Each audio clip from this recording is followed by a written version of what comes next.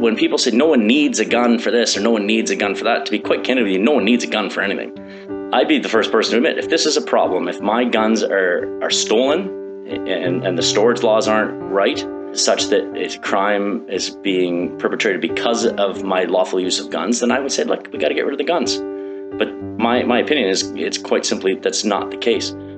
The Rational View is a weekly series hosted by me, Dr. Alan Scott, providing a rational, evidence-based perspective addressing important societal issues. Hello and welcome to The Rational View. I'll be your host, Dr. Al Scott. On this episode, I'm going to continue with a series of podcasts on gun control. I started a bit of an experiment last week where I laid out my hypotheses of what I'll learn, and now I'm going to proceed with interviewing some experts and people who have information on gun control and try to seek out the facts and establish a rational viewpoint on this and just walk you guys through exactly how one might go about doing that. And so the first thing I want to do is listen to opposing viewpoints and get the experts' opinions, and then I can maybe synthesize something at the end of this which will help us all move forward with a more rational position on this. In May of 2020, when the Liberals came out with a recent assault rifle ban, the CBC ran a series of articles on gun control.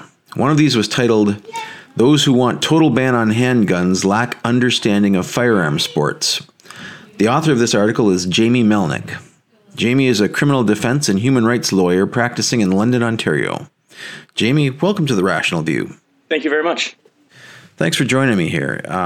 I'm really interested in hearing your viewpoints on gun control and some of the stuff you said in your article. Could you summarize for our listeners the thesis of your article? Yeah, absolutely. I'm not going to ever probably be one of those, gun-toting guys that says no matter what, we should always be able to keep our guns.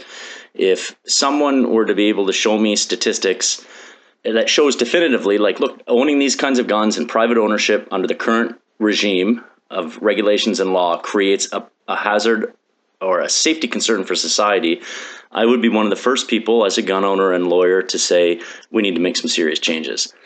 My main problem with the Order in Council from May of 2020 was that there's no evidence to support that there is actually a problem with legal gun owners feeding any kind of crime guns to the criminal community.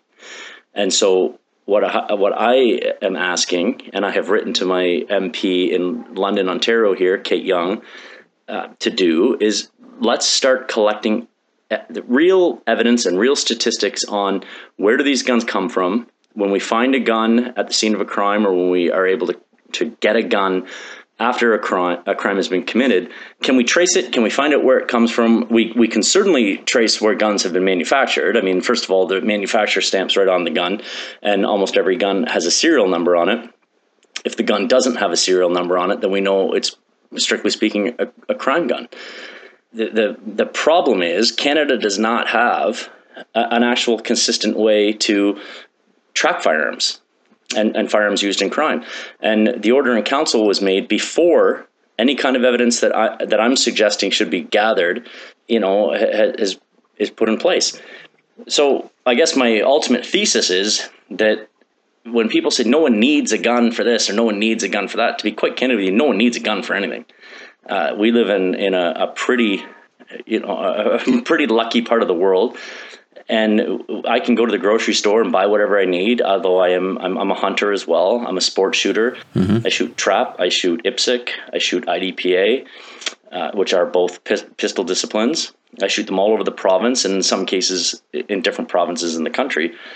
I'd be the first person to admit, if this is a problem, if my guns are stolen and the storage laws aren't right, such that crime is being perpetrated because of my lawful use of guns, then I would say, look, we got to get rid of the guns. Mm-hmm. But that, my opinion is, it's quite simply that's not the case. The Order in Council also, in my opinion, targeted a bizarre set of firearms. Mm-hmm. So when we talk about the AR-15 platform, that seems to be the gun that everybody gets up in arms about. Excuse the pun. The AR-15 was developed sometime in the 1950s. I don't have the date in front of me, obviously. I believe it was 52. And it was by a company called Armalite. And it was the AR actually stands for Armalite Rifle. So it was the Armalite Rifle 15.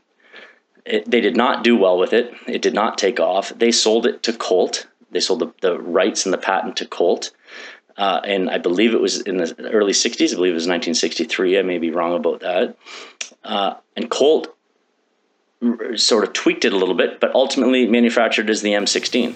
Okay. And it became a fully functioning, fully automatic rifle for the American military. In Canada, we're not allowed to have fully automatic weapons. So the AR, the quote AR-15 platform that we have in Canada as a restricted weapon, and it's really not at all the same as the M16 or the AR-15 platform that is allowed in the United States. In some parts of the United States, you can have a fully automatic weapon, which means you pull the trigger once, and that gun will just keep firing. There's what's called a sear mechanism in a gun. The firearm it'll just keep firing. In Canada, we're not allowed those. Okay. So all we can have in Canada with a rifle like a semi-automatic 223, it's called, which is a caliber, and I can explain that if you'd like. It's a 5-shot magazine. So you have to pull the trigger 5 times to shoot 5 shots, and then you're out. Okay. And that's the law. So Canada already has obviously stricter gun laws than the U.S. Canada has extremely strict gun laws compared to the U.S. to the point where some of my friends actually say to me, they're like, Jamie, like owning a gun, like firearms ownership in Canada is already illegal. And to be candid, and some of them might be upset when I say this, I don't adopt that point of view. It's not illegal. It's a privilege for sure, and you have to take a lot of, and by a lot, I mean you need to take about 36 hours of training. You have to do the test. You have to pass it. The RCMP does background checks, and then once you have a firearms license, the RCMP every single day your name is run through a check. So if I were to be arrested today for anything, the RCMP will find out about that. And someone will come to my house and say, look, last night you got arrested for impaired or a domestic or what have you. And they will take, if the police at first instance didn't, then they will come and collect my PAL. Wow. And say, your possession acquisition license is we're suspending it, and you can't have it right now. It's a big contrast to the U.S., I think. Huge contrast to the U.S. I mean, the United States, I mean, first of all, in Canada, we don't have anything similar to a right to bear arms. Strictly speaking, we don't even have a right to property. The closest thing we have, I would say, is under Section 7 of our Constitution. We have the right to life, liberty, and security of the person. No court in Canada has ever said that the security of the person or security of liberty has anything to do with owning property. So it's perfectly legit, so to speak, for the Liberal government or a Conservative government to say we're taking away your guns because they're unsafe. And people have been vitriolic, particularly the gun community has been vitriolic about the way the Trudeau government did it by using an order in council during a pandemic. My personal take on that is I think it was a cheeky way to do what he did, what he wanted to do. But if we back up, and there's a number, as you're probably aware, there's a number of court challenges with respect to the order in council, and excellent top-notch lawyers are involved with it, and I've spoken to some of them, and their arguments are well in hand. My thought on that is that if any government wants to change the firearms legislation, they can. I don't like that it was done by an order in council, but I think that if Justin Trudeau had done that firearms amendment through Commons, it probably still would have happened. It would have still gone through the lower house. It would have been approved in the upper house. It would have taken longer, but then we wouldn't really have anything to hang our hat on. I mean, ultimately what's happening is people are saying, we're going to fight this ban on some sort of legal technicality. Some of them are fighting it on Section 7 of the Constitution. Some are fighting it under a particular provision of the Criminal Code, which provides that you can't put an order in council to ban firearms if those firearms are used for sporting purposes. And the AR-15 platform is used for sporting purposes. So there's a couple of legal arguments that are interesting. I think at the end of the day, if they win, which they may well, particularly there's a lawyer named Solomon Friedman who he's brilliant. He wrote the annotated copy of the Canadian Firearms Act. He's leading the charge on this with the CSSA and as the Canadian Shooting Sports Association and the CFFR. But at the end of the day, if they win, the Trudeau government could come back and say, "Okay, fine, we're gonna run this through the normal procedure." Yeah, this has always been a highly polarized political issue, falling pretty well strictly on party lines. It seems, it's a rural-urban divide as far as I can tell. People in cities, their experience of guns is gangs and killings and threats. And people in rural settings, it's, wildlife, it's hunting, it's sporting. And it's, a clear dichotomy that the Liberals are playing to their base by doing this and drumming up support amongst their base. This is quite an interesting debate about the legal technicalities of it and the challenges and the legal. And you're right, it's probably something that it's legal to do based on the Constitution and all. I'd like to get a little bit just your position on this. You're a sports shooter. Have you always been a handgun enthusiast? How did you get to be interested in guns? Are you a rural background? Yeah, no, I appreciate that. So ultimately, your pivot is exactly where I'd want to go. The legal issue to me is not ultimately that interesting. The interesting part to me, or the more policy direct part, is I don't believe. I mean, I'm also a practicing lawyer. I have a construction company also, so I'm a working guy. I'm a carpenter by trade.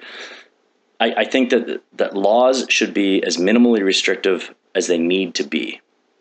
And I have been shooting since I was about 5 years old. I grew up in London, Ontario. When I was 13, my father moved us outside of the city, north of the city, about 35 minutes or so. And it was awesome. I mean, I grew up in a time where my dad would say, "Here, let's go. We're going to," totally different time. He'd leave some 22 shells on the table in the morning. I was 14 years old. He'd leave some 22 shells on the kitchen table in the morning and leave a note before I even got up and said, "Have a good day. Be safe." That just doesn't happen now. Mm-hmm. So admittedly, I grew up in a very liberal household with respect to firearms, but I had been taught since I was 5 to treat the gun with respect, to be careful, to never fire a gun if you don't know where, the bullet could end up. And I didn't get my first handgun, Al, until I think it was probably 4 years ago. So a neighbor of mine, I live in West London. It's a pretty suburban area. I think, so there's enough of us that have guns that the others would say, "Really?" They'd be pretty surprised. Mm-hmm. He got me involved and said, "Look, I'm doing some coaching for what's called IDPA, which is International Defensive Pistol Association, where you run through a course of fire with it's basically cardboard targets.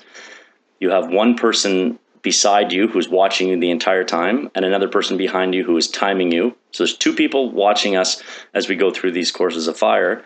And I went the one night and I was hooked. And I had never really cared about handguns up until that point. And it was just a great way to spend a night with 20 guys that get together every Wednesday at our club, which is at East Elgin in Elmer. Mm-hmm.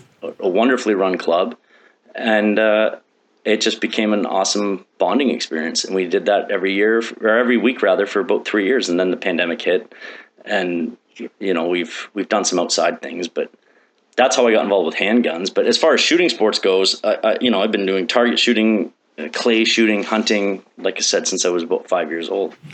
So I agree with your stance on laws should be minimal, right? I'm all for freedom and against the nanny state of, you need to have some personal responsibility. I like that sort of statement. But again, there's this balancing act that we have to do. And you said it yourself. If there's evidence that it affects society negatively, then we should consider appropriate steps. Now, you state that there's no comprehensive statistics to suggest that handguns are a problem. You claim that gun advocates rely on tragedies and terrible crimes to support the need for these controls. and you call for a comprehensive review and meaningful analysis of the types and sources of firearms used in committing crimes in Canada. You obviously have an idea where this analysis will lead. What do you think we would discover if we were to go there? So my suspicion, so first, just to back up, I don't want to say there's not a problem with handguns. I do, particularly in Toronto, in parts of Toronto and in parts of BC, Vancouver in particular. Handguns seem to be used a shocking amount of times in the commission of crimes. That's a problem. My suspicion, though, Al, is that if proper tracking was done, the vast majority of these firearms, this is purely a suspicion, but I've got nothing else to go on because the RCMP and Stats Canada doesn't provide me with anything better, is that these guns would be largely brought over from the United States. And I suspect that they're largely illegal guns. The reason that I think that is if you have, so there's two classes of firearms in Canada. There's restricted and unrestricted. The real deadly guns, are the rifles. And in fairness to the Liberal government, the rifles that they targeted on their ban they can be dangerous guns. I mean, they're mostly what's called .223 caliber firearms. The .223 just means 0.223 of an inch. They were designed, though, not to kill people. They were designed by the military or implemented by the military to wound people. These firearms, though, are restricted in Canada. The AR platform is restricted. And the difference between restricted and non-restricted is you have to register a restricted firearm. So an AR gun or an AR platform gun, what people often call black arms, is a firearm that if I were to go to my local gun store and buy it, I have to show my RPAL and I have to give my information. They write it down. It has to go through the RCMP. The RCMP has to say, yes, that's okay. And it's in Ontario anyways, it can be anywhere from 4 to 8 weeks before that gun gets transferred to my possession. It's not fast. It's extremely slow. I would say Quebec's the fastest. I've purchased guns out of Quebec, and it's been inside of a week that the transfer takes place. So if I've got this gun in my possession, and I just went through all the work with the RCMP to register my restricted firearm, how likely is it, and this is a rhetorical question, but how likely is it that I'm going to sell this gun to some guy? So let's say I've got an $800 gun, and some guy says, I'm going to give you $2,000 for that gun. So I sell him the gun for $2,000. It's still in my name. Mm-hmm. So we're as legal gun owners, even if we were thinking about some sort of scheme where we could divest ourselves of these guns and make money on it, we're disincentivized by the current structure that the RCMP and the government has put in place. There's a huge pool of illegal guns in the south, just to the south of us, that people can access. Exactly. And so, it doesn't take very much, Google searching to find all the different ways that they've set up mailbox depots, drop-off depots where they rifle, another pun. They essentially get guns up to the north of our border. They drop them off on the south of Canada's border. We've got obviously the hugest unmonitored border in the world, and those guns get into Canada. So I would say that I'd be shocked, to be honest with you, Al. I would be shocked to find, I would say, any guns. I would be surprised if any gun that was found at a crime scene was sold by a legal gun owner, and it could be traced back to that gun owner as having been what they call like a ghost gun or an illegal gun. I don't think it would happen.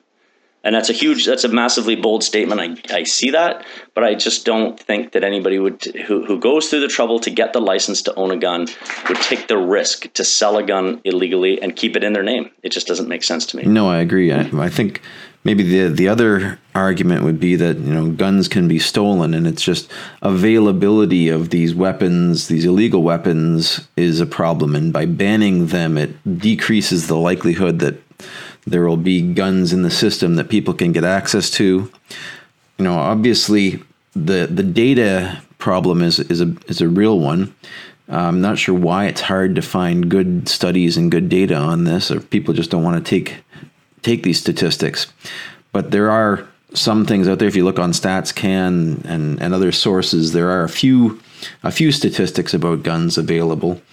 U.S. Centers for Disease Control and Prevention examined causes of death in 26 developed countries among children up to 14 years of age using national health statistics provided by the countries, and they showed in the research that the death rate for children who were victims of unintentional firearm injuries was 9 times higher in the United States than in all of the other countries combined. So obviously correlation doesn't equal causation, but access to firearms seems to be the main difference here. Is that? I agree with you. And the United States, I mean, I'm a subscriber to all kinds of trade magazines in the United States, and I don't mind saying to my American shooting friends that a lot of their laws, in my opinion, are far too lenient. You can get guns down there. It's a joke.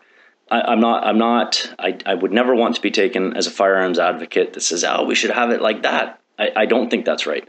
You can get a gun down there in some states without having ever taken a course on it. And in the states that do have courses on it as a requirement to get a firearms license, the other states actually make fun of them. If you read the magazine Guns and Ammo, which is an American publication, it's about as American as it can get with respect to the right to bear arms amendment. And it's actually shocking. Like when I read it, I sort of cringe because I would never want to see a Canada where we can just buy a gun because we want one and never take any kind of education on them. It can be a potentially, regardless of my criminal intent, the danger in a gun it's ridiculous. I mean, I've got 2 daughters, a 12-year-old daughter and a 10-year-old daughter. My 10-year-old hunts with me quite frequently. Like if you don't have the proper training, I can just, when you read about the things about accidents, and it's just like this, it's because of improper training. And in Canada, we have an excellent mechanism, but that's a different thing altogether too. We have an excellent mechanism for training for hunting, but that's another course altogether. So just because you get your RPAL, or your restricted possession acquisition license, or your PAL, which is your possession acquisition license for restricted, you're still not allowed to go and hunt. You're not allowed to take that gun out into the woods. You have to take another course to do that. And that's another whole, 3-day course, or 2.5-day course, technically, a Friday, Saturday, and Sunday, about the safe transfer of firearms from one person to another, climbing a fence, walking through the woods, getting into a boat, and you have to pass a written and a practical test for that. The United States has virtually nothing akin to what we have in Canada for that. It's shocking to me. So I would never want to be a guy. I do have friends that say, oh, we should be more like the United States and we should be able to have, wear our guns on a holster and, walk to Walmart and carry a gun. I personally don't see the appeal in, putting on my watch and putting on my gun, but each to their own.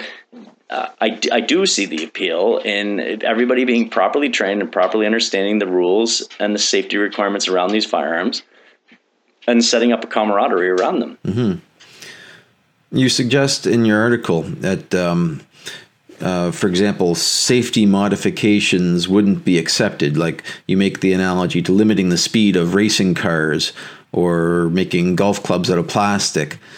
But of course, significant developments have gone towards driver safety and collisions in racing.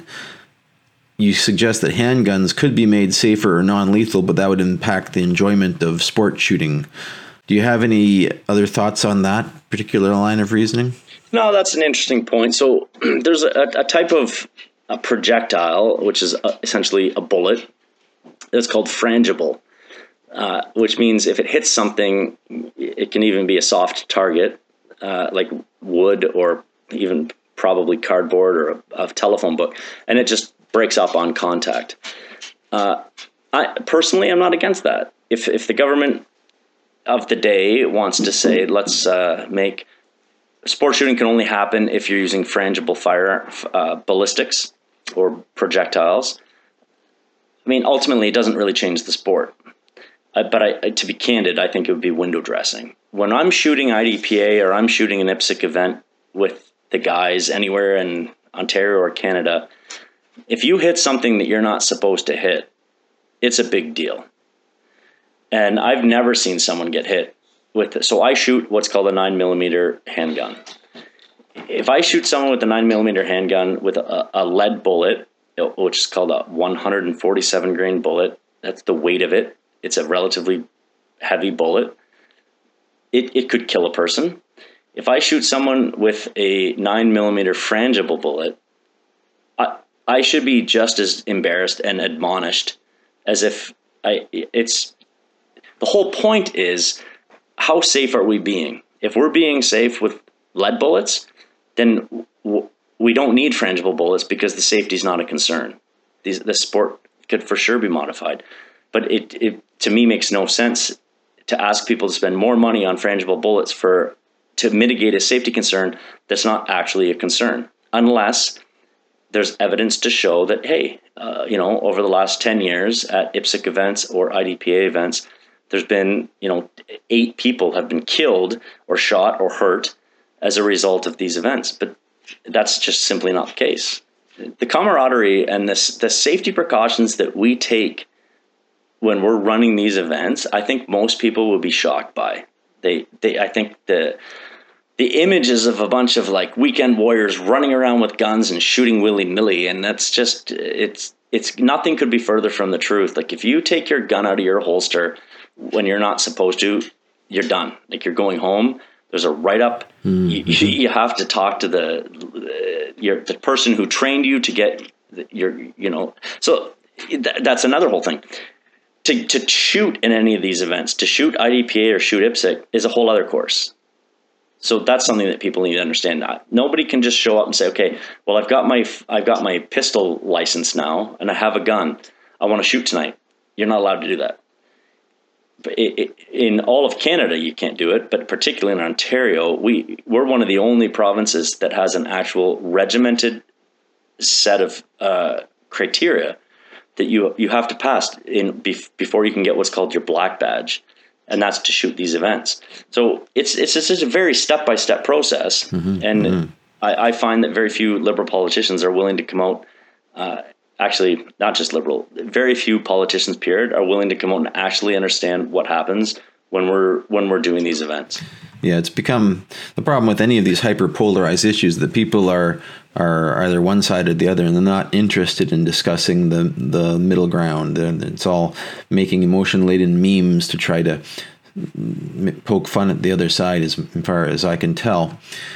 Now, I think the idea that people want to do here with these bans is basically just decrease the frequency and the availability of these things. And, as you say, the people that are doing these in events are not the problems. It's the illegal market.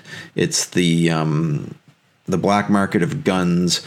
It's gangs. It's that sort of whole underground that's the real problem. And how do we address that problem is the question I think that people are trying to get at. And maybe they're going at it the wrong way by just doing a whole-scale ban.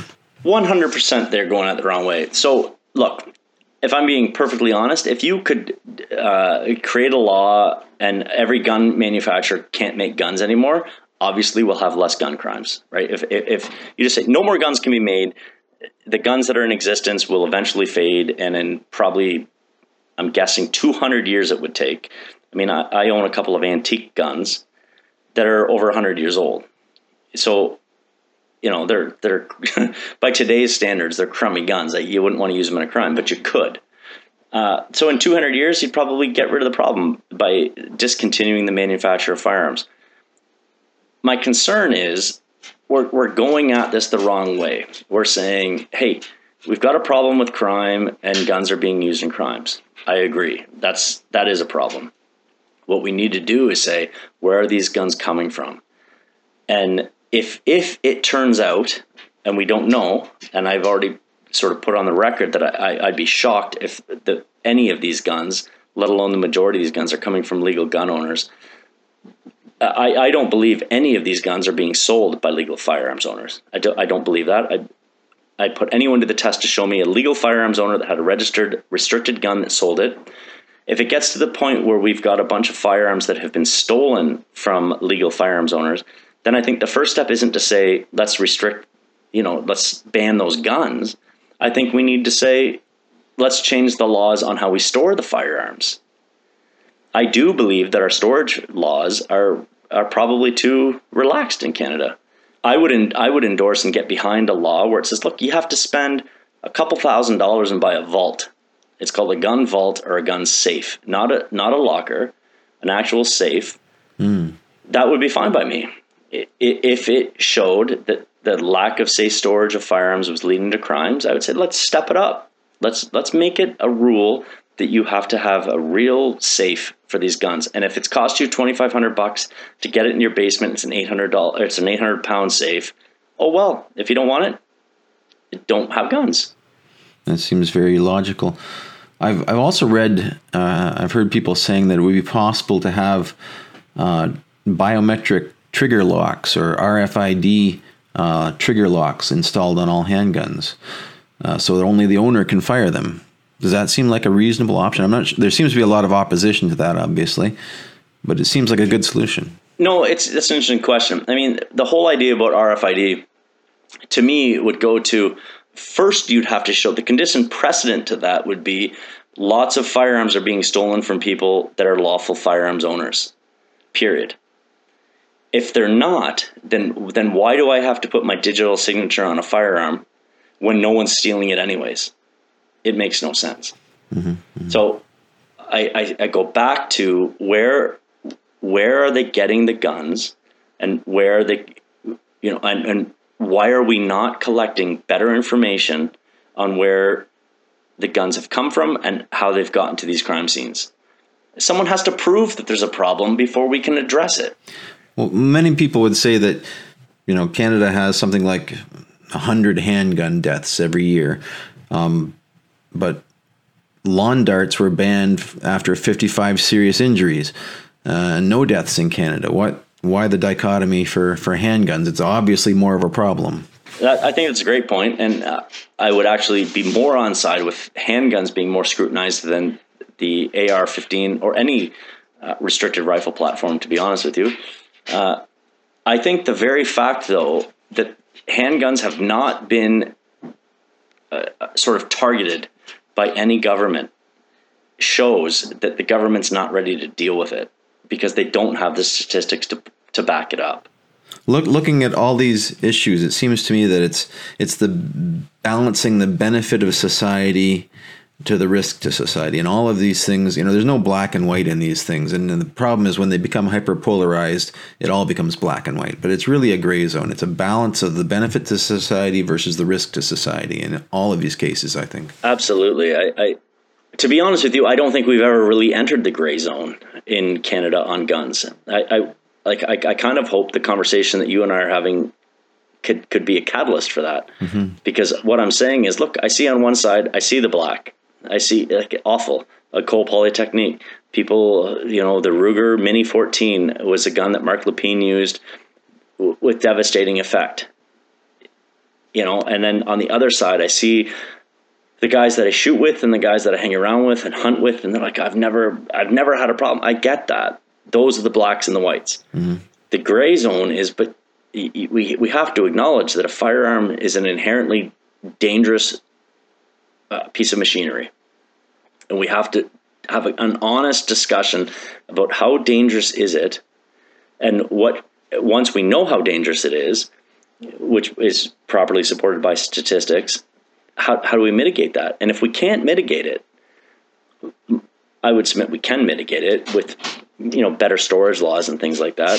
But if we couldn't mitigate it, if we say, okay, people are stealing it, okay, my response would be, if people are stealing guns, make better storage laws.